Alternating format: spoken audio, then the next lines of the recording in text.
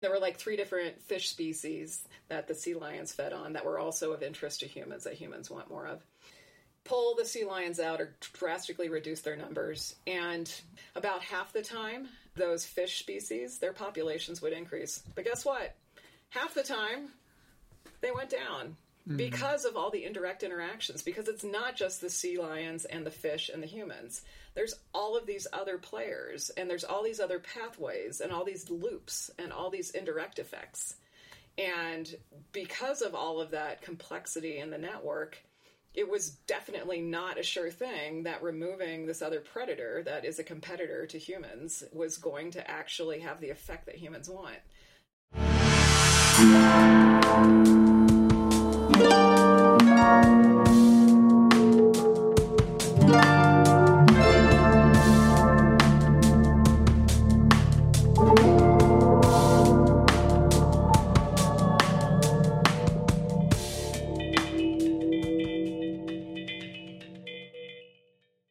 Looking back through time, the fossil record shows a remarkable diversity of forms. Creatures unfamiliar to today's Earth, suggesting ecosystems alien enough to challenge any sense of continuity.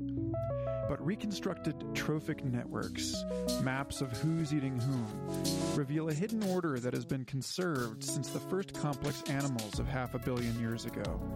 These network models offer scientists an armature on which to hang new unifying theories of ecology, a way to answer questions about how energy moves through living systems, how evolution keeps producing creatures to refill specific niches, how mass extinctions happen, what minimal viable ecosystems are and why. Untangling this deep structure of food webs may also shed light on technology and economics and guide interventions to ensure sustainability in agriculture, conservation efforts, even venture capital investment. Welcome to Complexity, official podcast of the Santa Fe Institute, the world's foremost complex systems science research organization. I'm your host, Michael Garfield, and each week we'll bring you with us for far-reaching conversations with our worldwide network of researchers, rigorous scientists and mathematicians, philosophers and artists, developing new frameworks, tools, and theories to explain the deepest mysteries of the universe. This is a show about your world and the people who have dedicated their lives to exploring and explaining its emergent order, their stories, research, and insights. Join us for an adventure into complexity. This week's guest is Jennifer Dunn, SFI's Vice President for Science and Fellow at the Ecological Society of America. Dunn got her PhD in Energy and Resources from UC Berkeley, joined SFI's faculty in 2007, and sits on the advisory board for Nautilus magazine. In this second half of a 2-part conversation, we discuss her work on reconstructing ancient food webs and the implications of this research for our understanding of ecologies, extinctions, sustainability, and technological innovation. So there is something really deep and general and profound here that I want to put a pin in and circle back around to, because historian William Irwin Thompson, who is associated with various SFI professors over the years through the Lindisfarne Association, was the one who introduced me to the idea that we destroy forests in order to create libraries, and that Amazon.com is in some way like a transubstantiation of the Amazon, and so, looking up in your office at this article on the dwindling web and this question of, can we actually reconstruct this to show that a technological ecosystem is literally replacing biological trophic networks? Let's put a pin in that. In order to get into that depth, it's important to go into your more paleontological work and the conservation of the structure of these trophic networks over millions of years. That your research suggests that something really consistent and universal at like a thermodynamics kind of level is going on here. So I'd love to hear you talk about the work that you did with the Smithsonian on the reconstruction of the Burgess Shale. There's a great line from the piece that you and Justin Yackel wrote for American Scientist saying, reconstructing the feeding interactions of the Burgess Shale is no easy task, particularly with species whose strange morphologies inspire names such as Anomalocaris and Hallucigenia.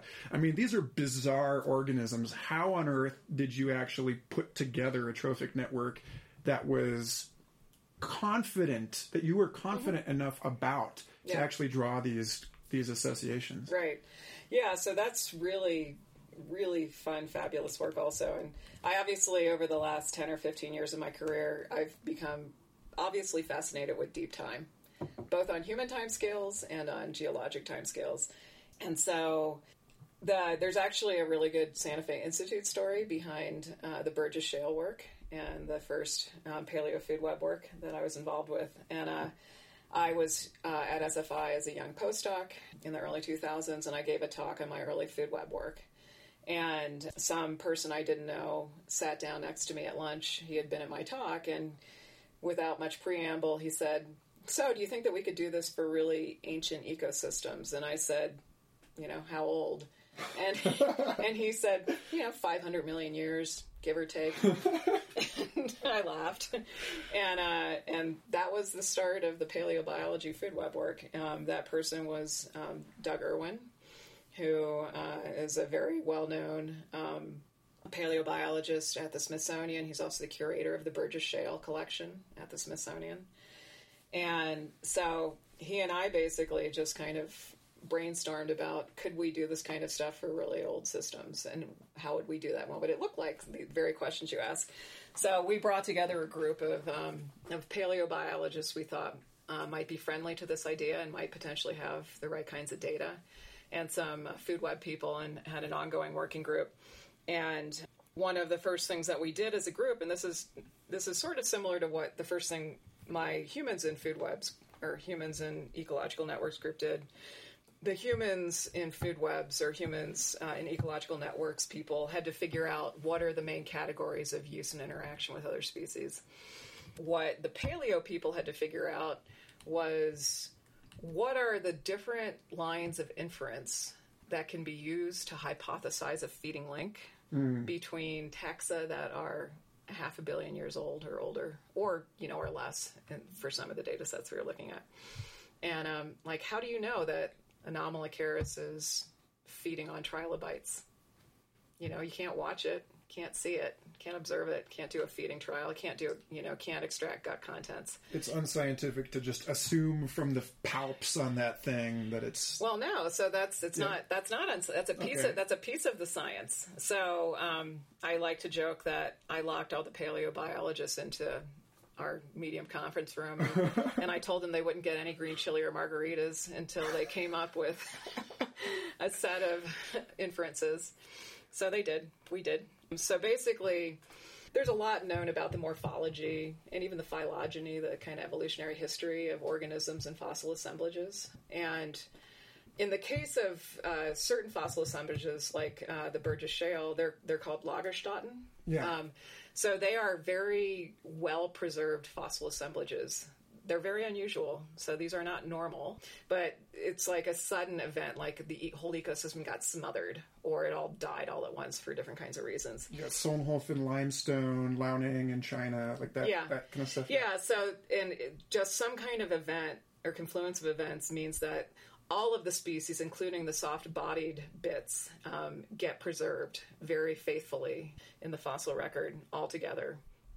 Most of the time you only get like the hard, shelly, bony bits that get preserved, but that's only a piece of the ecosystem. But in the case of the Burgess Shale and some of the other Cambrian shales and others throughout time, there have been this exquisite preservation from primary producers all the way up to, predators and parasites and things. So, species, what all the species, all the possible pairs are. How do you decide who's actually eating whom? So every feeding link is a hypothesis. In the fossil record, every link is a hypothesis because you don't know it for sure. So it's a hypothesis. But it's annotated with one or more lines of inference. The best line of inference, actually, is gut contents. So there actually are fossilized gut contents. And the experts know how to distinguish gut contents from things that just died on top of each other. Right. That actually can be distinguished. Or pregnancy, which is another thing. Right, yeah. But finding fossilized gut contents is not very frequent. And you occasionally actually get things fossilized in the moment of feeding, like where a big fish has its mouth around a little fish. And there's examples of that. Again, not very common, the smoking gun. But there's many other lines of evidence. So the functional morphology of the organism tells you a lot about what it can and can't eat. So that's where you get to like the palps, or what are the teeth like? The teeth will tell you something about the kinds of things it could and could not eat. There's also bite marks. So a lot of things end up with bite marks that get preserved when they die. So, for example, one of the reasons Anomalocaris or Anomalocaris, I never could get a paleobiologist to commit to one of those two pronunciations. Well, it's etymologically, it's Caris, right? But then you have like Archaeopteryx with the P is pronounced. So Anomalocaris, Anomalocaris. Anyway, they feed on trilobites in our food web. A big part of why we hypothesize, that's the royal we, hypothesize that they feed on trilobites, because many trilobites have been found with tooth marks that match the Anomalocaris mouth parts and teeth. That's a pretty confident hypothesis. Yeah, so many things are fairly confident, but you may have and then there's the body size tells you something about what you can and can't eat, or what you can and cannot eat to you. So there's like 10 or 12 of these kind of different, and we number them 1 through 12 or whatever. And then so every link has like one or more lines of evidence. You know, it's like mouth part, body size, gut content assigned to it. And then what we do is we assign a certainty level to every link. How certain are we that this link actually happened? And we do that, and we have a very simple way of doing that. Certain things are high certainty in and of themselves. Gut contents are high certainty. But then if something only has one line of evidence, then we say that's low certainty. If it has two or more lines of evidence, or no, 2 lines of evidence, then it's medium certainty, and then if it's 3 or more gut contents, then it's high certainty. And that's important to do. I mean, you have to have some way of dealing with uncertainty, and this is certainly not the only way you can deal with uncertainty in the fossil record and constructing a food web.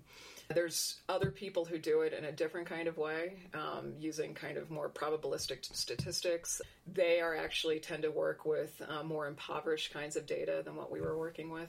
So in any case, out of this eventually pops a food web, or multiple food webs, because we looked at a couple of systems. And then where every link is a hypothesis with 1 or more lines of inference and a certainty level assigned to it, then we can start to do the questions of like, okay, the simplest question is this organized differently or similarly to modern food webs?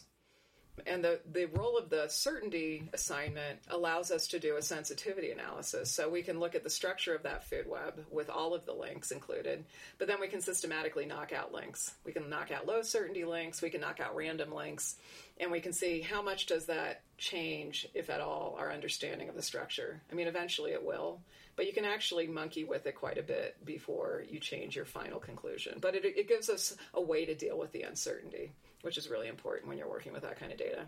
And what we found, basically, long story short, is that these Cambrian food webs, the Burgess Shale and the Cheng-Cheng Shale food webs, are structured fundamentally similarly to modern food webs, regardless of the habitat. So modern food webs, regardless of habitat, are structured similarly, and these more than 500 million-year-old food webs are also structured similarly, and it's non-random structure. And so that suggests that, and again, and you mentioned this at the beginning, that's in spite of the fact that many of the species in the Cambrian or in the Burgess Shale, they don't have any modern descendants. They had really crazy body plans that don't exist anymore. And they're all like these marine creatures. And so a lot of them kind of were evolutionary dead ends. I mean, that's not a great term, but it just, everything eventually becomes an evolutionary dead end. But often had just body plans that were never seen again. So they couldn't be more different in terms of multicellular organisms to modern creatures. But yet they're still coming together in food webs in fundamentally similar kinds of ways. I mean, that suggests to me that, it's not, food web structure is not something that evolved. It didn't evolve over time from the Cambrian to now. There's other things that are constraining it to be like that. And we don't really know that yet. That's still an open question. Like, I'm sure it has something to do with thermodynamic constraints of how you distribute resources in a complex network. It could have something to do with the way that different kinds of necessary nutrients and chemicals balance across a whole system. I mean, it could have something to do with many things, and that's an open frontier of research, frankly. So you're not as confident as I am and here in my armchair to speculate that this has kind of strong implications for astrobiological research, for example, that we're not necessarily going to observe the same kind of trophic networks in a methane-based ecosystem. Oh, I actually think we probably would. Yeah? Perhaps. I mean, because I don't think it's about evolving a structure, because I think it's about other kinds of constraints. It depends on the nature of those constraints. I mean, it would be really... I've often wanted to be able to construct really detailed food webs for, like, chemoautotrophic-based food webs. I haven't gotten that data, or I don't have access to it yet. Maybe someone out there is putting that together. You're working on hydrothermal vents, and you're listening to this conversation. Who are you? Email us. So I mean, my base hypothesis at this point, because of the work I've done, will always be that I expect the structure to be similar. And if it deviates from that, then there's going to be some interesting kind of things to unpack to understand and explain what the differences are. So let's talk a little bit about this structure that's conserved. You mentioned that there's a fixedness in the pattern of species interactions independent of species identity, habitat, and time. You mentioned also in a piece that you wrote for the Lehman et al. 2015 article that food webs, they're very similar to small world networks, meaning short path lengths between all of the different nodes, but that they're not scale free. No, I mean some of the features that we tend to see, or that we see in food webs. I already mentioned one actually in talking about humans, but that was a long time ago. So you think of a food web as all the species that co-occur in a particular habitat. So over some kind of space and time, you kind of integrate across that. If species never see each other, then they aren't really a part of the same food web. They don't have the opportunity to feed on each other. In any case, within the food webs that we've looked at from across time and space and habitat and everything else, one very strong pattern is that most things are fairly specialized in what they feed on. So they feed on a fairly small fraction of the species that are available to them in the food web. But then you have this fairly long tail of the distribution where a few things are very highly generalized in what they feed on. And so in the systems we've looked at so far, for example, humans have always been highly generalized. I don't think that'll necessarily always be the case for humans, but so far that's what we've seen. And that pattern is not a scale-free pattern. It's not a power law. Power law has kind of exploded in popularity, but we're kind of over applied to everything for a long time. And the world's more interesting and complicated than that. But in the case of food webs, in most cases, they tend to be more of an exponential distribution. So it's a skewed distribution still. Instead of like the data following a line on a log plot, like they would if it was a power law, they follow a line on a log linear plot. So skewed, but not as highly skewed as a power law. So many, many specialists, a few generalists, in an exponential kind of way. There are some food webs that skew more towards a uniform distribution, and there's some that skew more towards a power law distribution, but you can do a scale collapse where you show data from a bunch of different food webs collapsing onto a universal curve. That's a nice little trick from statistical physics that's very handy for trying to find generalities or universalities across different kinds of data sets. But there's actually some more commonalities beyond that kind of exponential type of distribution. They're a little hard to describe in simple language, but short version is, there's some very simple models of network structure, and in particular a food web structure, that basically they assume that exponential type distribution, but then they place some other constraints on how the nodes, how the species are linked together. And one of those, the niche model for food webs, actually does a really good job of describing kind of various kinds of properties of empirical food webs. And we use that model actually as a way to compare across food webs, because you have to take into account network structure changes systematically with the size of the network and also with how many links are in the network. And this is actually a really, really important point because, you'll see or hear too often, like someone comparing a small food web and its properties, like how many omnivores are there, or how many top predators are there, or what's the average trophic level. And then they'll compare this small food web to this much bigger, more detailed food web. And they'll go, look, see, they have different average trophic levels, or they have different percentages of omnivores, so they're different. But actually, the big one is just a big version of the small one. Once you scale up, that's actually, you would expect it to have a greater percentage of omnivores or a higher mean trophic level. So this using kind of null models, or models like the niche model, which is a little bit more than a null model, that allows us to understand how food webs of different sizes, how they compare to each other, and do it in a more rigorous way. And this is something I had a lot of conversations about with my network theory and statistical physics colleagues when I first came to SFI, and who continue to acknowledge that this is indeed a very hard problem, how you rigorously and systematically compare the structure of different size networks. And it's something that I grapple with all the time in food web research.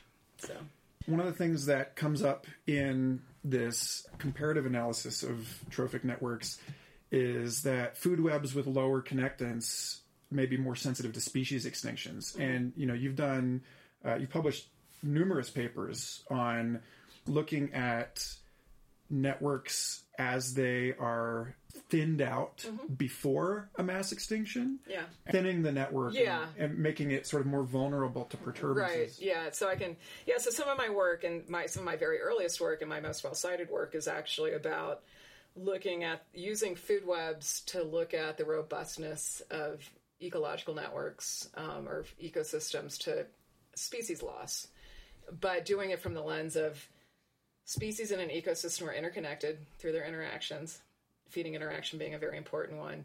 And as you lose species, you're losing all the links to them also, and all the links from them to other species. So it's not just them, they're embedded within a set of feeding interactions. And those feeding interactions are embedded within a broader network of feeding interactions. So what I've done, and colleagues of mine have done, a fairly simple thing, but it's just to do little simulations, because you can't really do it in the real world. You can do it in really small microcosms, but you can't go out into the real world and just, pull a species out of it. Make it go extinct. Maybe researchers in 100 years will be able to look at our middens. And, and you can kind of look back and try to recreate the extinction sequence, and people are starting to do some of that. But you can start plucking species out. You can do it in different ways. You can do them randomly. You can pick the very highly connected species, the hubs. You can pick low connected species.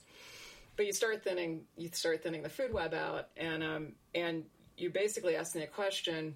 You'll get a secondary extinction just looking at network structure if something loses all of its potential prey items. And so that's when you get a secondary extinction.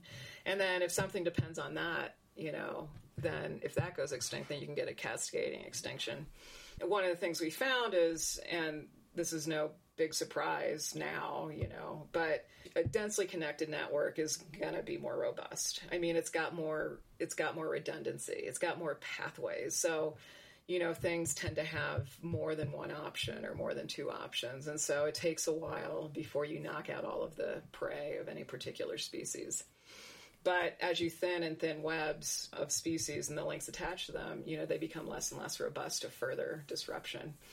In the simulations we did using real data sets, you could actually knock out about 20% of the species before you got significant secondary extinctions. But then once you start getting the secondary extinctions, it proceeds very rapidly.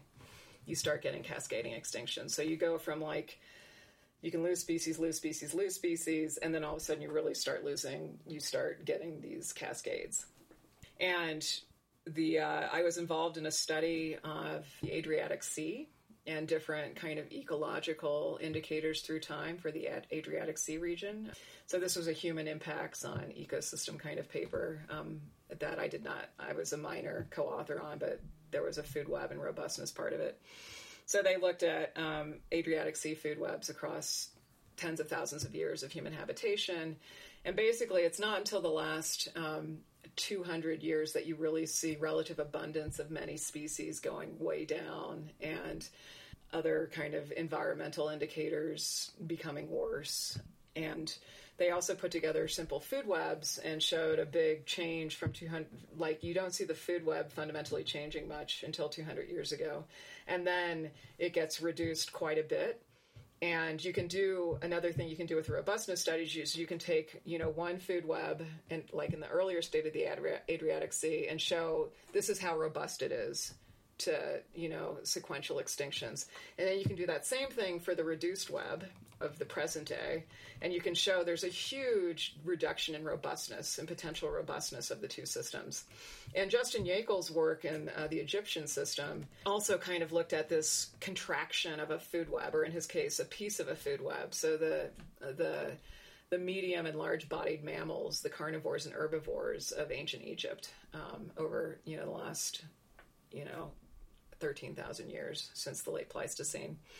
And there you have a huge contraction of that piece of the food web. Just like in the Adriatic Sea, you have a significant contraction of the whole food web. Yeah.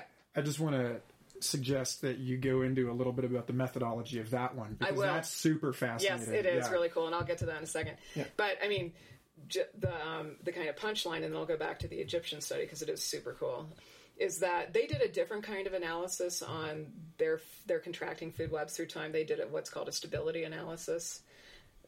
So we did this robustness analysis on our contracting food web. They did a stability analysis on their contracting food web. We both came up with the same answer, basically, which is like, as you contract these food webs and you impoverish them, they become less and less stable and resilient and robust to further change. Not a huge surprise, but important to show. So the Egyptian study, I wish I had been involved in that study. But Justin Yekel, former SFI postdoc who's now a professor at UC Merced, and he and I wrote a less technical kind of review of old food web research.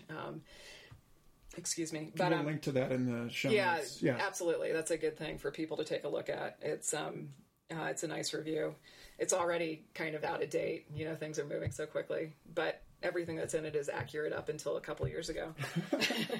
Anyway, Justin led this study of a piece of a food web of ancient Egypt. So, I mean, he looked at Egypt through the ages since the late Pleistocene, through, kind of the classic ancient Egypt, the time of the pyramids and everything else up until the present day.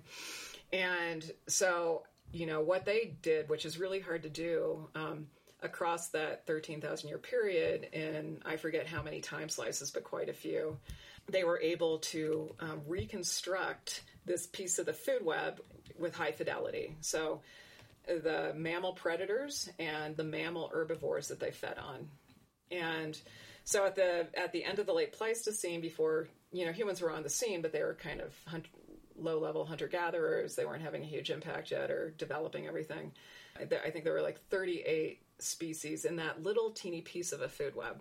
And you see the snapshots through time, and it contracts and contracts and contracts until you only have 8 species left in today's food web. I mean, just a massive contraction. But how did they create these snapshots of the food web? Well, over the course of ancient Egypt, there's a ton of art, a lot of it funerary art, but a variety of different, not just funerary art, but a lot of it some of it was like makeup palettes and other things. They just did a lot of artwork. And they depicted a lot of the animals that were present during that whatever particular period of time was on the artwork. So there's this Hierakonpolis palette, which depicts a bunch of these, mammals, both predators and prey. It also has some, fantastic animals that, aren't actual real animals. The snake-necked jaguar. Right, yeah. That kind of thing. Yeah, exactly. Yeah. So you don't include those in the food web, but most of the animals we know existed from other records also. And so they were able to pull all of this interesting archaeological data off of this artwork at different points in time. And basically what you're seeing is fewer and fewer species represented in the artwork over thousands of years because a lot of them just went extinct. for various reasons. Climate change is happening. There was a wet period for several thousand years after the late Pleistocene, but then it went into a very dry period, and there were the 3 desertification events. And you can actually see like predator-prey ratios through time for these little food webs change significantly in idiosyncratic ways at the points at which you get super droughts. You have preferential extinction of the herbivores over time. That you can see this in the change in the predator-prey ratio over time. And then they also, like I said, they did the stability analysis for the food webs in each of the different time slices, showing that they were becoming less and less stable through time. And now you've ended up with this incredibly impoverished food web that's really at risk for even further reduction. Yeah, listening to this, you mentioned earlier that there's this possibility of a negative correlation in the richness of cosmology and the richness of the ecology. Right. And, again, I wonder, I've read somewhere someone making the argument that as we lose species of living organisms, that there is an extended notion of the species, the way that we might think of like a species of mineral, and that the Anthropocene is defined by an unprecedented proliferation in the kinds of things on our planet. In the number of new mineral species, the number of new configurations of matter, that we're going through what in one sense is a 6th mass extinction, and in another sense would appear to be an enormous evolutionary radiation, but one that requires us to expand our definition of what qualifies in that picture, right? So if we can just look at this somewhat less cynically than we are used to, the question opens up into the applicability of these trophic network models to a study, again, to evoke Brian Arthur in this, and Kevin Kelly and other people that have written meaningful, interesting works about technology as a form of life. Do you think that we can use these trophic network models to predict economic and technological niches? And that do you think that we may be able to use this to guide? I mean, I hate thinking about like robot pollinator bees. Like that's just such a horrible scenario to contemplate. Techno bees. Yeah, but do you think that we are sort of being driven into a thermodynamic outcome here, and that we can use this in a predictive way, not just to look back and understand this deep generality, but to look forward and actually anticipate and move into positions that we can then use to proactively keep these networks in place and allow them to continue to proliferate. I mean, what a mess. But feel free to jump off into the speculation here. No, I as a good scientist, I don't love speculating in really giant ways. So I like to stay closer to home. I mean, some of the things that we want to do with the Archaeoecology project and thinking about human use networks, and this is a very early stage project, but we are doing it with the notion of thinking about sustainability of socio-ecological environmental systems in mind. And whenever I talk about this stuff, I usually get asked, can we do this for modern systems? Would it be useful? What would it tell us?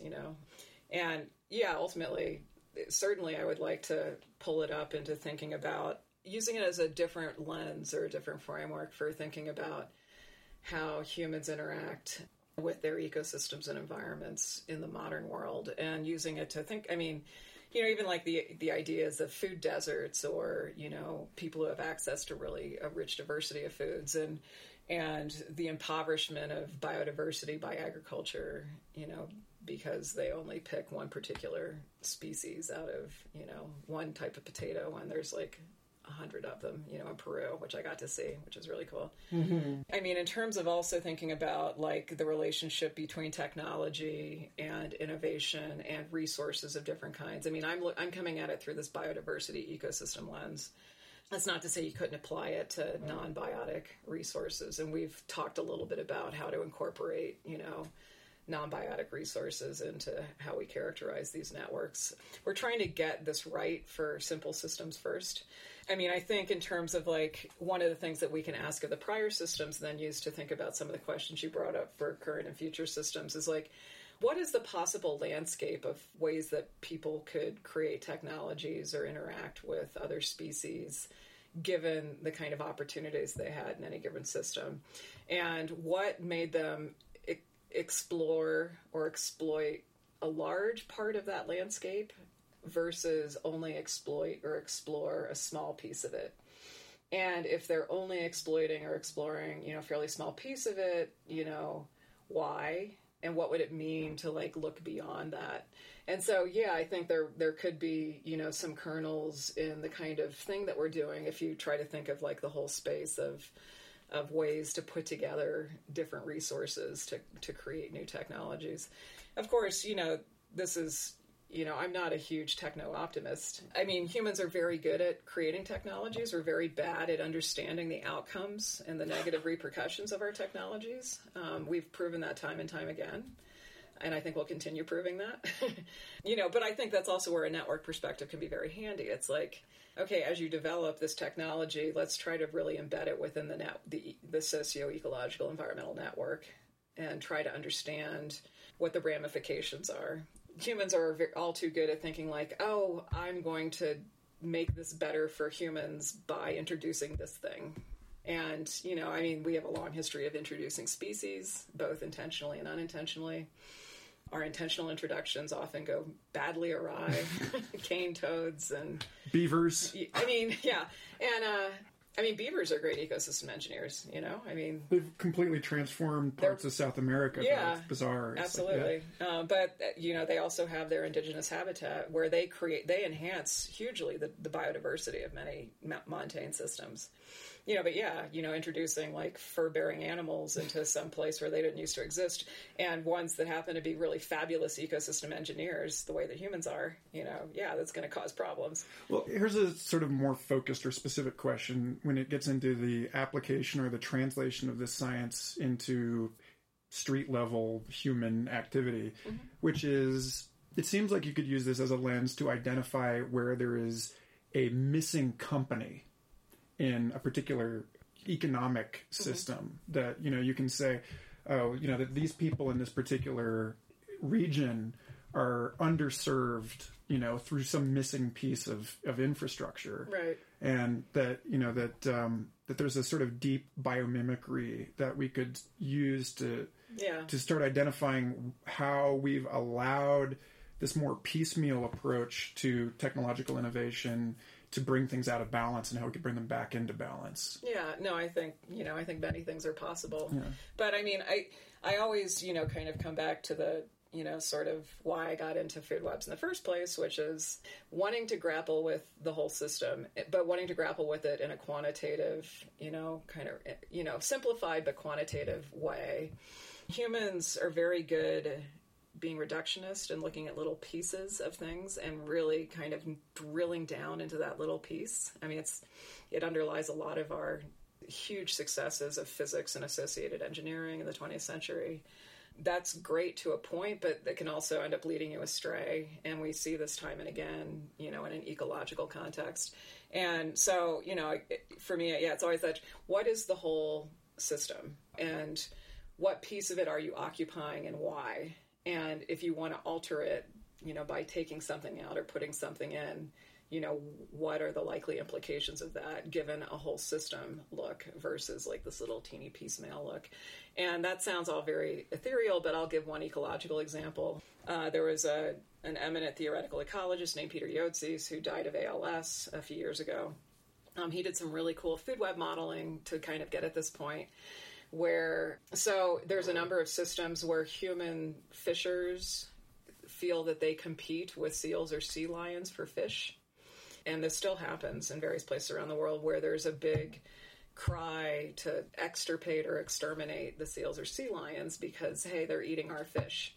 And so if you think about it from a food web perspective, here's humans, our one node, Seals or sea lions are another node. They both have links to some fish species of interest to both. and so that's like the simplest possible local little look at like a little piece of a food web. And so human thinking goes, we just get rid of the seal or the sea lion from this thing, and all of a sudden, like, that allows the population of the fish to grow because one of their predators is gone. So they grow, and then humans get more fish. Yay. Great. However, Peter Yotze took this thing on, and he basically said, let's put this into a food web. And he did this actually for a fishery called the Benguela fishery off of South Africa. And so he took real data, and he did some dynamical modeling, some fairly simple dynamical modeling. And he did this thing where basically he didn't include humans explicitly, but he had a little food web, and seals, or in that case, sea lions were a part of it. So in these little toy models and simulations, he would, pull those out completely, or he would do a press perturbation where he would reduce the numbers of the sea lions, and then he would run the population dynamics on this network, this food web network. And there were like 3 different fish species that the sea lions fed on that were also of interest to humans, that humans want more of. Pull the sea lions out or drastically reduce their numbers, and and this is a probabilistic study, about half the time, those fish species, their populations would increase. But guess what? Half the time, they went down because of all the indirect interactions, because it's not just the sea lions and the fish and the humans. There's all of these other players, and there's all these other pathways and all these loops and all these indirect effects. And because of all of that complexity in the network, it was definitely not a sure thing that removing this other predator that is a competitor to humans was going to actually have the effect that humans want. And a lot of the times, it actually screws it up for humans and gives them fewer fish. So that, to me, is just, he wrote a series of papers a while back where he kind of looked at this issue. And I think it was very illuminating and really important. That is interesting. So I'd like to wrap this up. You've given me an enormous amount of your time. I appreciate it. You've got a lot of material you're going to have to weed through. Yeah, it'll be fun. I'd like to tie a bow on this by starting with a right angle, right? Is how you have to tie a bow. And I guess the question is, you've got 2 kinds of people listening to this show, and some of them are science track and some of them aren't. So what do you imagine to be the takeaway for people who are not pursuing scientific research? Like, what do you hope that people carry out of this? Yeah. I mean, I think what I hope people carry out of this is that we can use these approaches, these scientific approaches drawn from ecology and physics and archaeology, and that it's really important and really useful to study humans as a part of their ecosystems. And that we're just starting to really dive into, a lot of detail about the variety of ways that humans are interacting with other species and how they're using technology to access resources and what that means for their interactions with other species. And that is going to give us, we're hoping, and what we're starting to see is that that's providing us a new way to think about sustainability of coupled natural human systems. It really underlines how important it is to realize that human systems are not separate from environmental systems, are not separate from ecological systems, and that we gain a lot by studying them in an integrated, transdisciplinary way. The other thing, just to underline, is that, we hear too often the doom and gloom of humans are having negative impacts on the world in different kinds of ways and at different scales. And that's certainly going on, but we also have very beautiful examples of humans as just kind of fitting into and in some cases being really critical towards the kind of diversity and stabilization of ecosystems. And there's very interesting lessons we can learn from that can hopefully help us to think about current sustainability and future sustainability. Awesome.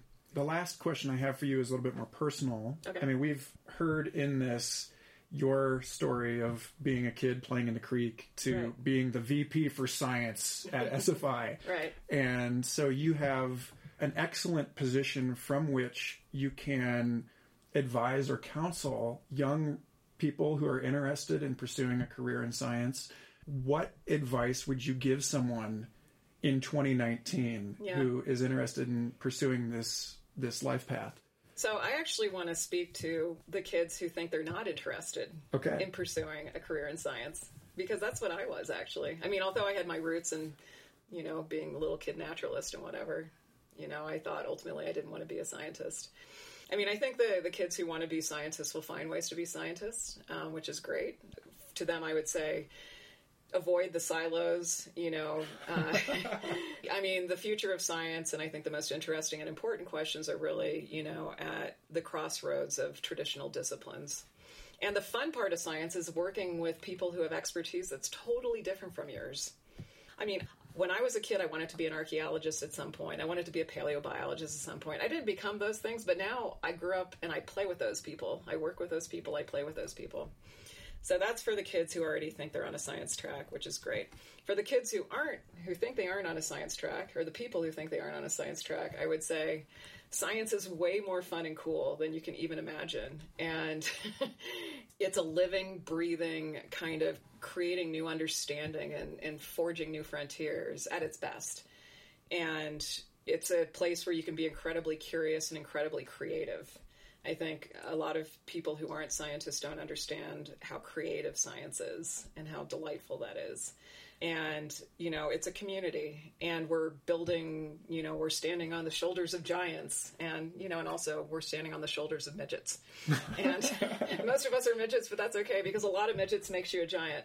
Right. Well, it's like an 80-20 giants, midgets, kind of, the other way. Yeah.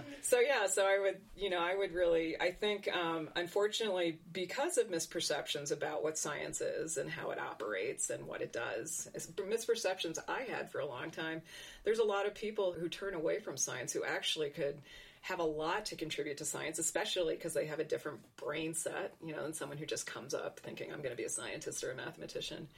And who misses, I think, interesting opportunities to be creative and to contribute in very important ways to the world, and do so in a way that's very fulfilling personally. So maybe there's the capstone on this is that the meta is that there is a trophic network of knowledge. Yes. That requires, some measure of super generalists and a lot of specialists, and there's room in the scientific program for everyone. Yes, I think that's a really good way to use that metaphor, drawn off of my and others' food web research. But yeah, there are there's room for many different minds and many different kinds of intelligence and many different kinds of creativity in science. Awesome. Well, this has been a super inspiring conversation. Great. Thank Jennifer, you. That was fun. Yeah. Yep. Excellent. Thank you for listening. Complexity is produced by the Santa Fe Institute, a nonprofit hub for complex systems science located in the high desert of New Mexico. For more information, including transcripts, research links, and educational resources, or to support our science and communication efforts, visit santafe.edu/podcast.